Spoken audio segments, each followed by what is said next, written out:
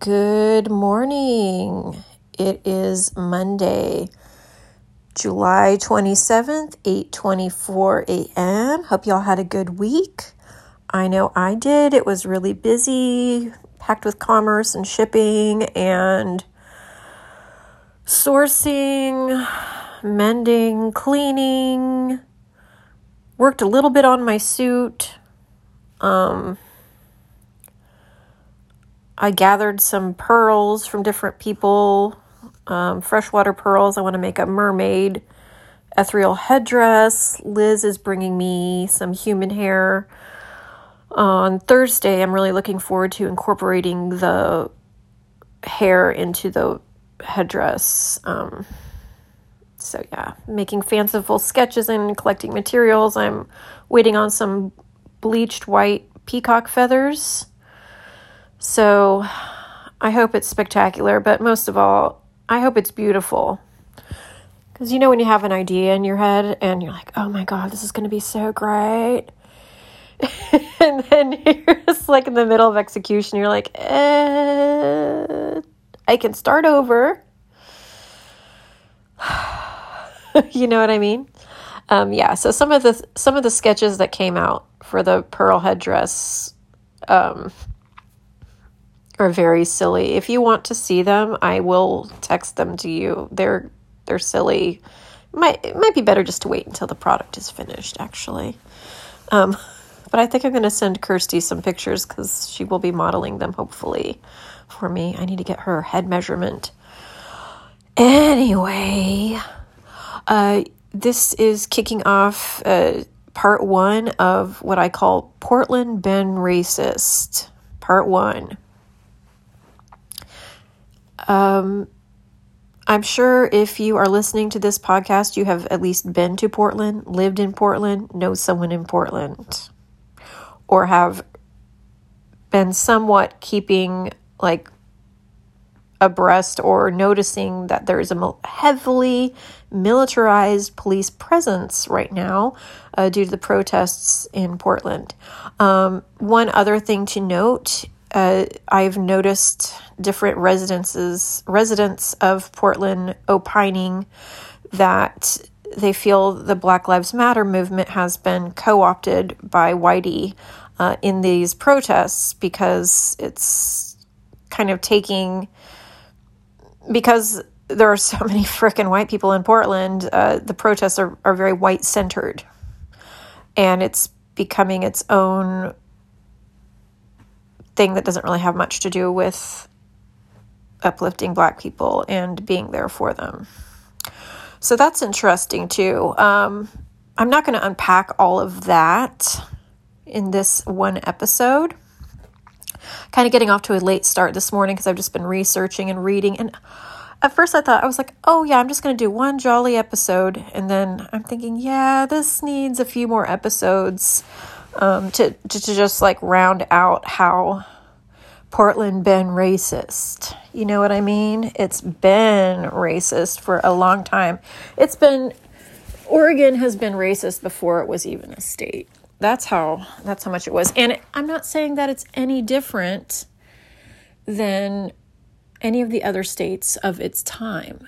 But the thing that gels or solidifies the overt racism of Oregon is due to the structure and the style of their particular legislature, of their state lawmakers. They were known and prone to bloviation and long-winded speeches. In fact, one of the first laws they put forth was how long one of the speakers of the House should be able to speak for, because they would just go on and on and on. So they also put a lot of stuff in writing all the time, which that's how we have these records of their systemic racism, can be traced so easily. It doesn't let other states off the hook, but it explains a lot about why we are where we are now. One moment, coffee.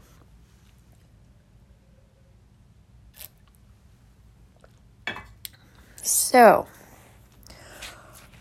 in 1844, the Provisional Government of Oregon passed a law banning slavery. They also required any black person to leave the territory. Any black person was subject to flogging, public flogging, if they didn't leave Oregon within 2 years. And then if they decided to stay after their flogging, they would be taken out of their home and flogged again publicly every 6 months.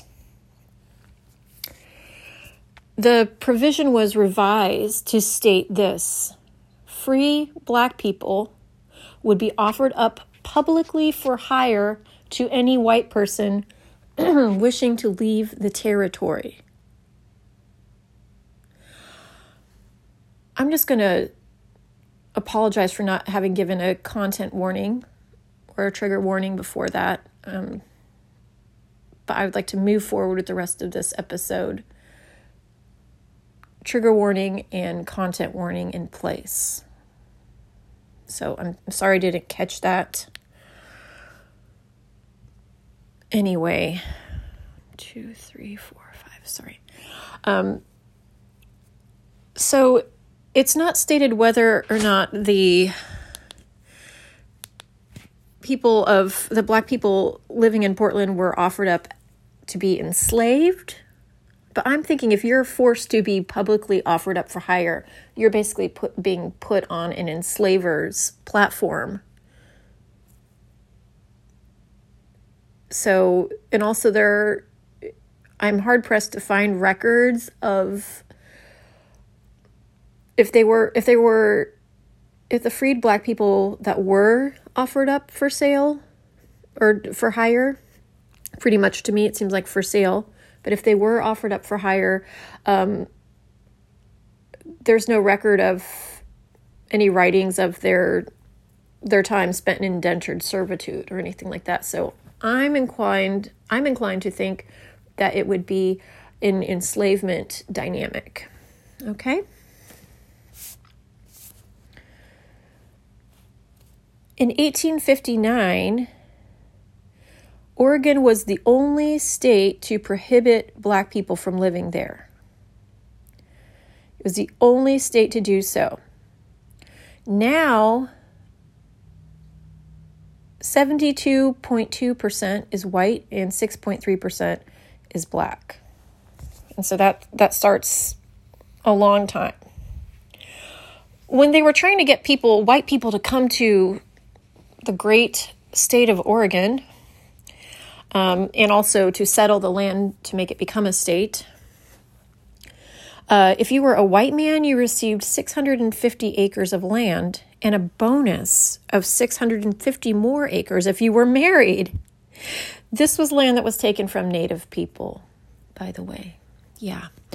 So I'll definitely have to do another podcast episode all about that. So yeah, if you're a married white guy, I don't think your wife is entitled to any of the land, but having a wife gives you 1,300 acres. It's a great incentive to start a family.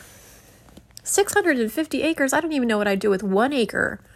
I think I would probably need a good 4 acres to start an English garden of my dreams, though.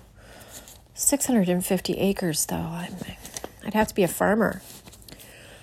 So when the 13th, 14th, and 15th Amendments passed, the laws banning black people from living in the state / owning property were superseded by national laws. But Oregon did not permanently ratify the 14th Amendment until 1973. Now, some of you might be wondering, well, what is the 14th Amendment? So I'm just going to recite that to you. So we'll have this as kind of like a springboard. And don't feel bad if you don't know what the 14th Amendment is. We have many amendments.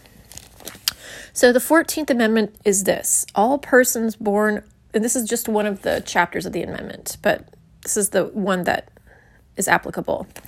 All persons born or naturalized in the United States and subject to the jurisdiction thereof are citizens of the United States and of the state wherein they reside. No state shall make or enforce any law which shall abridge the privileges or immunities of citizens of the United States, nor shall any state deprive any person of life, liberty, or property without due process of law, nor deny any person within its jurisdiction the protection of law. Now, we see that amendment being violated and broken every day all around us. We are living in violation of that amendment. But I just wanted to hop in there and tell you what that amendment was. In 1866, lawmakers in Oregon ratified the amendment and then rescinded it in 1868. So they were like, no, we don't like that amendment. We're going to take that back. And then through the perseverance and strength and backbone of the Black people, the few Black people that lived in Oregon, it was finally permanently ratified in 1973. Okay. So technically, after 1868, Black people could settle in Oregon, but those Black exclusion laws set a very clear message nationwide. The laws let everyone know Oregon was not a place for Black people. Now, I believe it was 1872 when there was the Homesteaders Act, where you could be given land if you would go settle and in the West, and it was kind of like a mid-Reconstruction era. The U.S. economy was entering a depression as well, and it was to incentivize incentivize and create industry and development in the new states. So that was kind of overlapping with that. So a lot of Black homesteaders settled in Kansas and in Indiana and in parts of Wyoming and Minnesota, like that side of the Midwest. But it doesn't mean that they were necessarily much more welcome there. Let's put it that way. But they could at least try, if they aggressively worked at it every day, try to survive as a homesteader. There were so many odds stacked against Black settlers. It's mind-blowing to be a non-enslaved Black person in the Victorian era. You still had an extremely difficult life, nearly insurmountable difficulties. Like, that's just another podcast episode, but it's, that because it deserves its own due. So by 1890, there were 1,000 Black people in Oregon. By 1920, there were 2,000. The governor, Democrat Walter M. Pierce, who was elected in 1922, was a very vocal supporter of the Klan. Now, this was pretty common. The Klan had government by the balls, from state to federal. That is nothing new here.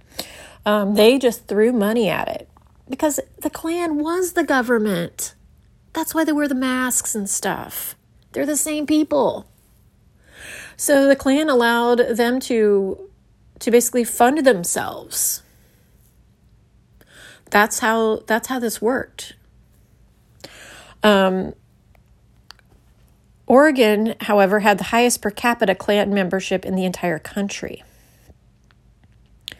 During this time, literacy tests for voting and compulsory public school for Oregonians was also instated. So the public school law was targeted primarily at Catholics to forbid Catholic education because the Klan hates Catholics too. But it also affected who was going to get, what schools would get the funding as well.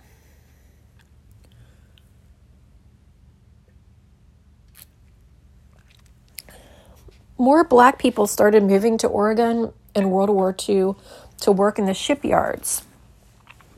The Black population soared to 20,000 people.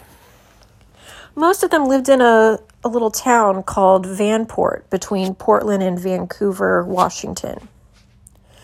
After the war, Black people were, quote, encouraged to leave. And you know what form that encouragement takes. I mean, you have this Klan, even though it may have died down a little bit, but you had just very recently had a very strong KKK presence.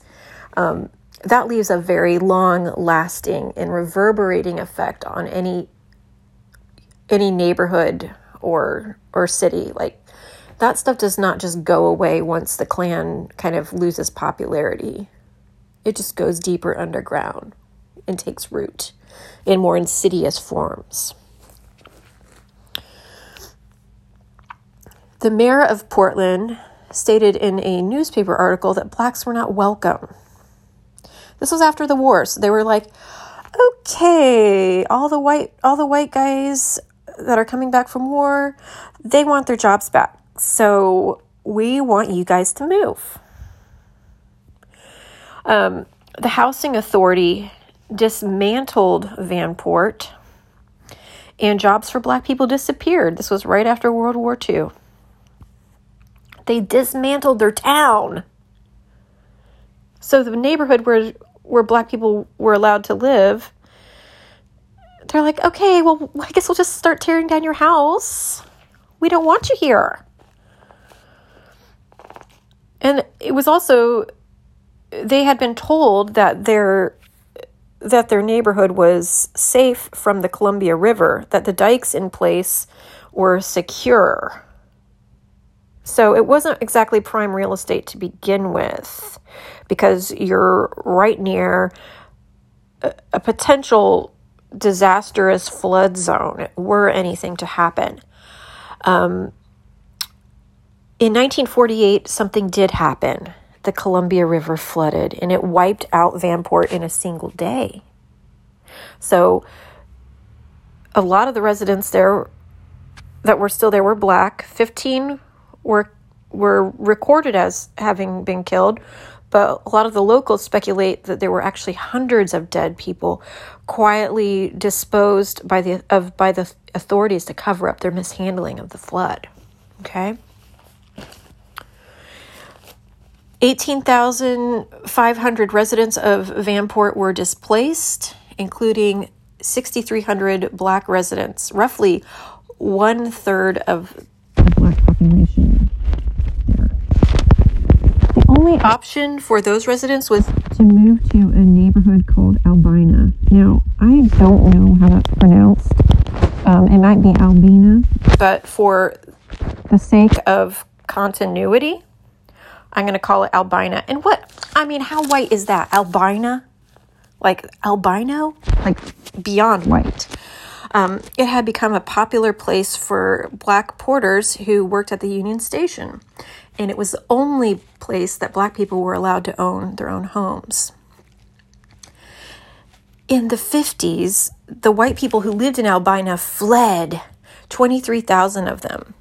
7,000 more Black residents moved in. The neighborhood of Albina was the center of Black life in Portland. Outsiders liked to see it as a, quote, slum. And granted, it probably was quite underfunded. And the zoning and the way things were set up probably was a neglected part of the city in some ways, aesthetically speaking. Flash forward to Y2K 2020. It's a white hipster hub. In 1956, voters approved construction of an arena that destroyed 476 homes. That was in Lower Albina. Now, I live in a neighborhood where it's not many single family homes, but I'd say that there's probably per block in my neighborhood, there's about 80, I guess probably, I don't know, maybe 80 people per block, 80 homes per block. But if you have single family homes, it's probably about 20. Let's say that the block has like 20 single family homes. So I'm going to do some math here. 5, 5, 5, and 3. Ooh, looks like 23 blocks, 23 residential blocks roughly. Now that's my fuzzy math, but I'm trying to give you guys a visual of how much space that arena took up and how many homes they displaced. Like how many houses, you know. So that was in Lower Albina. Then the remaining residents moved to Upper Albina. In the same year, 1956, the Federal Aid Highway Act of 1956 gave Portland funds to build highways 5 and 99 right through Albina. Then a local hospital expansion was approved. That project cleared 76 acres, wiping out 300 businesses, homes, and shops at North Williams Avenue and Russell Street. So that intersection was known as the Black Main Street. Just rip right through it. Like, can't get your hair done, can't go out to eat, can't go to the library. Probably destroyed a couple churches in the mix too.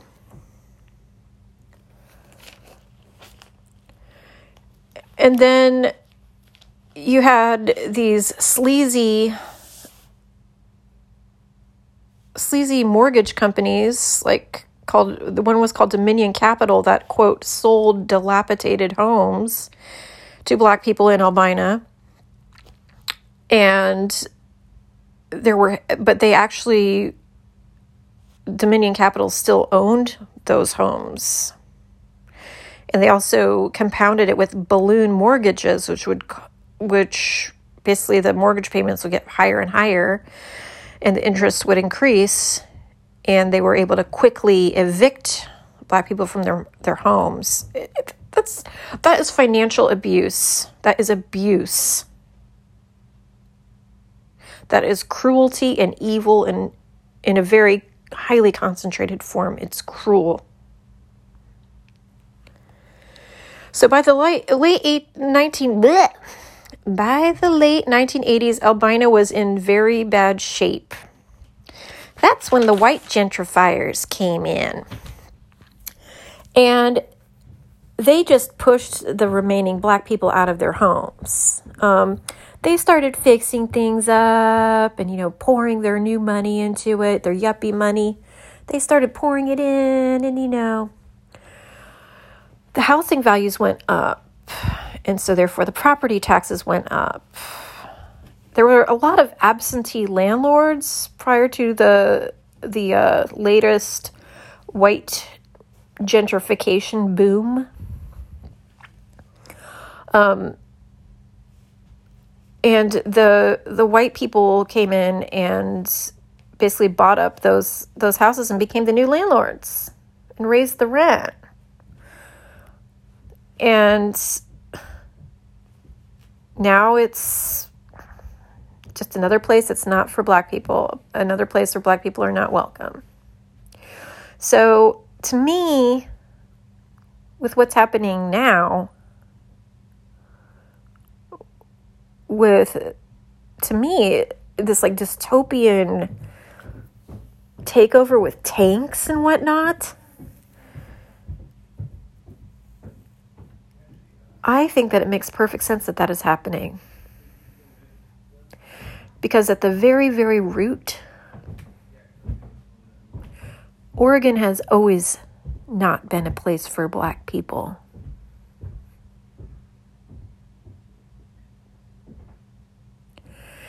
And there's so much privilege within those who are marching in Portland. And I'm not judging anyone, but there's a lot more that needs to be dismantled and unpacked. They need to look around them. Look who is in their midst. Ask themselves, why am I here? Why do I get to be here? How did I get here? You know, I saw a video of some white lady was very upset because she had been tear gassed, and she's like, I have a master's degree. You know what? No one gives a fuck about your master's degree. Your degree will not protect you. This is your problem. You know, if Black Lives Matter to you, why don't you move out of the neighborhood you took away from them? Create welcoming spaces for people who are not white. And take some accountability for what you've stolen. So that concludes part 1. And I want to come back next week and talk to y'all about part 2, which I'm very excited to present to you. Sometimes I'll get really stoked on a subject and then I'll not be able to find hardly any information on it. Like Nadia Comaneci, I'm obsessed. And part of it is because it's very hard to find information on her. She's very protective of her life story. The only biography that exists of her is it's for kids. But fortunately, because of the litigious nature of Oregon lawmakers in the past, there's a lot for me to read about and learn about. And there's also a great activist culture of Black people in Portland over the years and in history that needs to have light shed on it. We need to talk about those people too. Pardon me. So yeah, I'm going to drop off the packages today, and then I'm going to hopefully go to Community Thrift. They're open again, and then I want to go to Japantown. I want to go to the hardware store. I've got a whole list of things I want from there. I hope that you guys have a great week. I love y'all. It has been very intense. And if you are in Portland listening to this, I wish you the best. I'm glad I'm not there, but I feel like San Francisco is just a hair away from being what Portland is now. I mean, it's really white, and we have very similar bloody pasts with redlining and exclusion of Black people. All right. You guys have a good week. Bye-bye.